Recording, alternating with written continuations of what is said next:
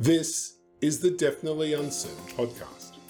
Each week, we look at how high net worth families can improve their lives, decisions and investments in a deeply uncertain world. We always aim to provide practical information, even if we can't offer specific investment advice. Welcome everybody to another episode of the Definitely Uncertain podcast, brought to you by Goldman Capital, the 20-year-old multifamily office servicing high net worth families around the world.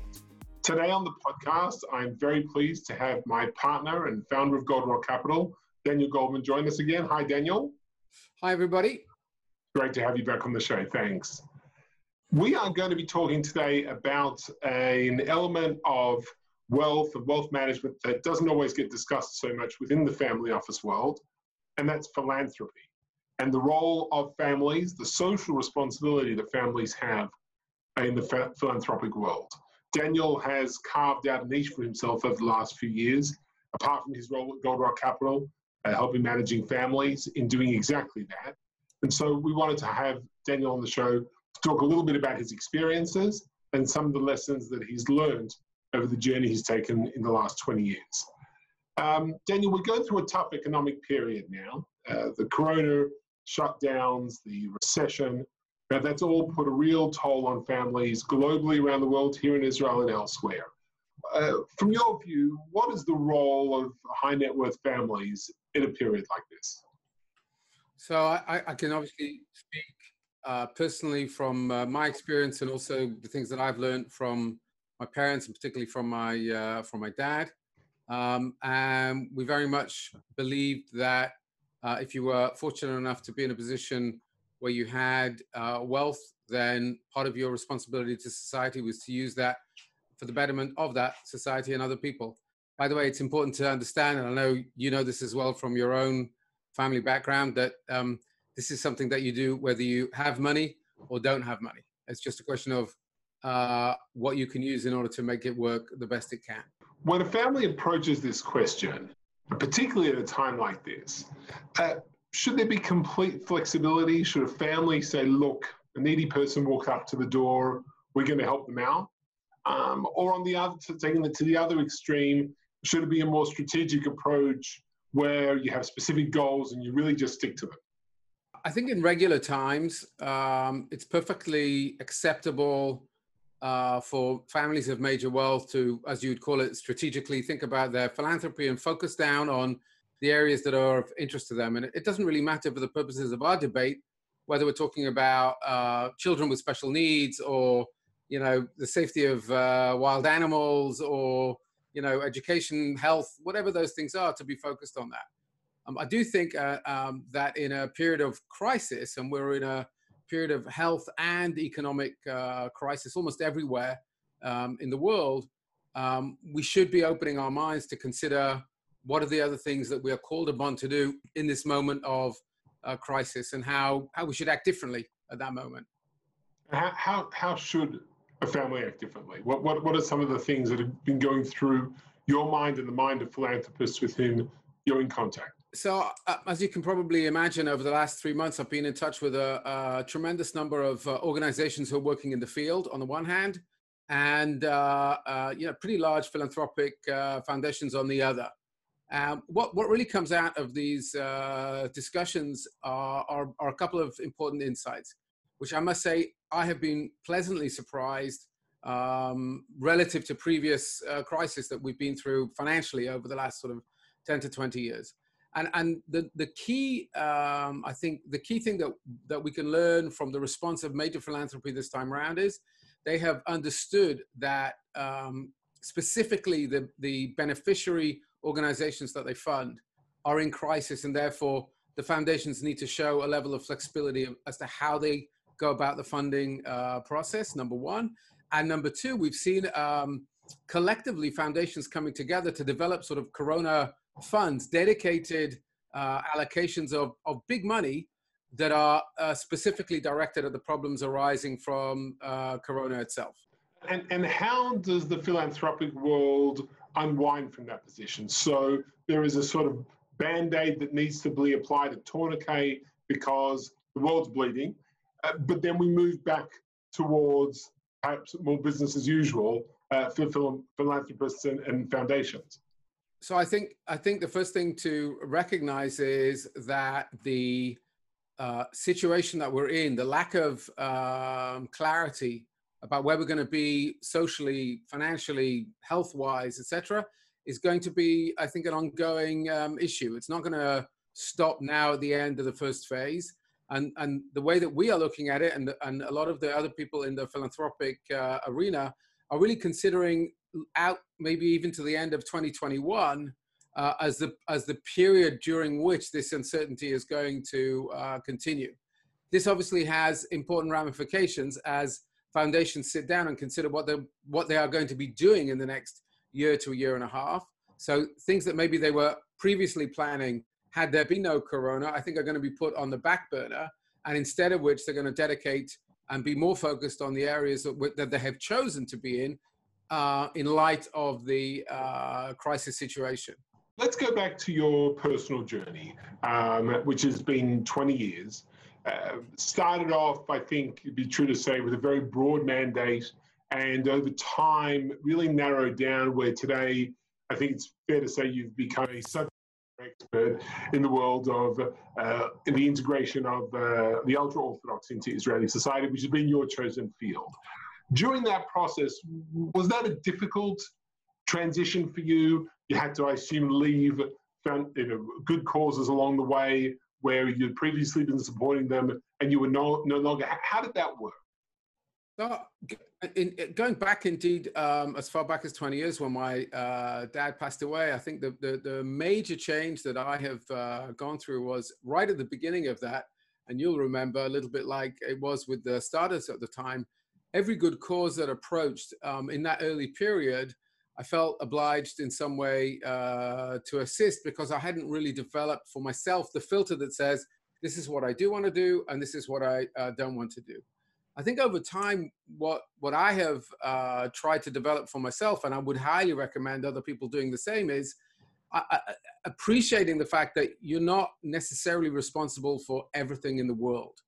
And whilst one wants to do as much good as you can, I think there is a limit. In fact, we have a saying of our own that one must always strive to do as much as possible, but recognize that you can never be, you can never fully take responsibility for everything. I think this allows you to then focus in on the things which you have a passion for, a knowledge for, something that you can develop over time, and over and above the giving aspect of the philanthropy, you then actually become an activist in the area where you're capable of giving as well. I think that's something which I've tried to develop on. You're right in saying that you have to make decisions about areas then that you do not focus on. What I've done to try and help there is, so that I don't feel too bad about myself, is you can always leave some money and allocated. Maybe it's a lesser amount of money, so that things which you like but are outside of your say specialist area, you can continue to be a sort of more passive giver, and of course keep money aside for people who are sick, people who have come on hard times, etc. You never ever want to lose sight of the fact that at the end of the day, all of this giving is in order to alleviate people's difficult positions that they are in. That moves philanthropy out of the realm of giving or check writing into something more active, the way that you describe it, certainly. Yeah, and I think if we put our professional hats on as family officers, we've discussed this any number of times over the years about the challenges that our clients have as wealth moves from sort of wealth creation generation to wealth preservation generation.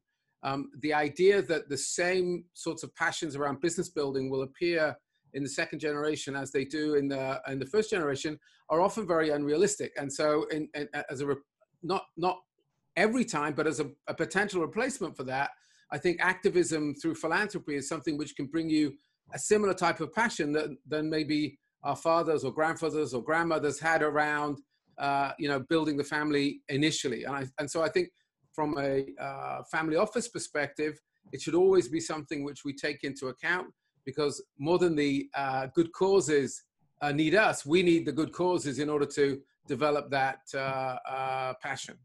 And there are parallels between the way you give and the way that you invest, in the sense that in your chosen area, where you build your expertise, you're going to do much better due diligence. You're going to choose the better manager. You're going to choose the more appropriate way of getting your money to the right end user, or the right quote unquote investment, so that you get the best return. Yeah, I don't think there's any doubt that people who focus in a particular area and understand that ecosystem and how it works, and again, it really doesn't matter whether it's developing health systems in Africa or education in Israel, or any topic that you could consider. The more of a deep dive you do into that area, the more likely it is that your investment in philanthropy is going to be more impactful.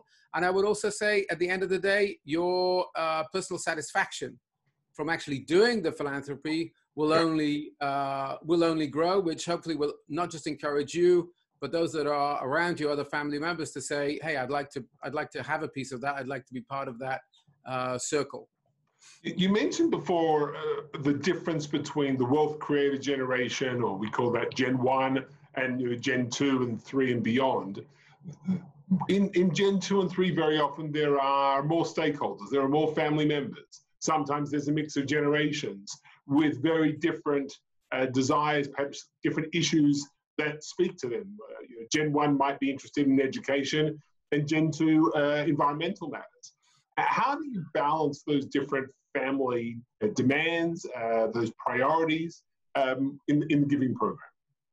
The simple answer to that is, in a similar way as you would in any sort of family governance issue, relating to wealth, is I think each family has to sort of consider how best to bring those desires and passions to the fore.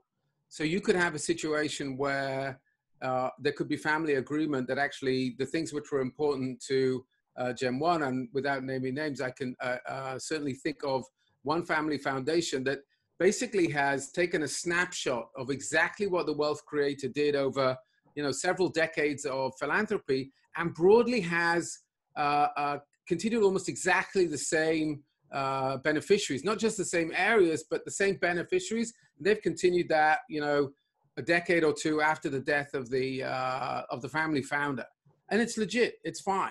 On the flip side, and maybe in the extreme to the other way, you could say, well, okay, we have children of this family, or maybe even grandchildren, and each one of them should be entitled to develop the passion that they want to do and go out and build something, or be active in that area. And I think there is a middle way that says, okay, there are ideas around family values which do get passed and replicated from generation to generation. And I think it's an important component of keeping that family together. And at the same time, you can say, well, we will also allocate funds or resource, or we're going to send next generation people out to do things on their own, because in the end, we want to balance between that continuity of flow through the generations and the ability for each member of the family to, bring himself to express his own ideas and passions within the philanthropy and the activism that he has. Well, Daniel Goldman, thank you very, very much for sharing that. We thank you all for listening. This is the Definitely Uncertain podcast. Please give us feedback. We've got great feedback from people watching and listening to the podcast, whether it's on YouTube or on iTunes so far. So please do email at podcasts@goldrockcap.com. Thanks very much for listening, everybody.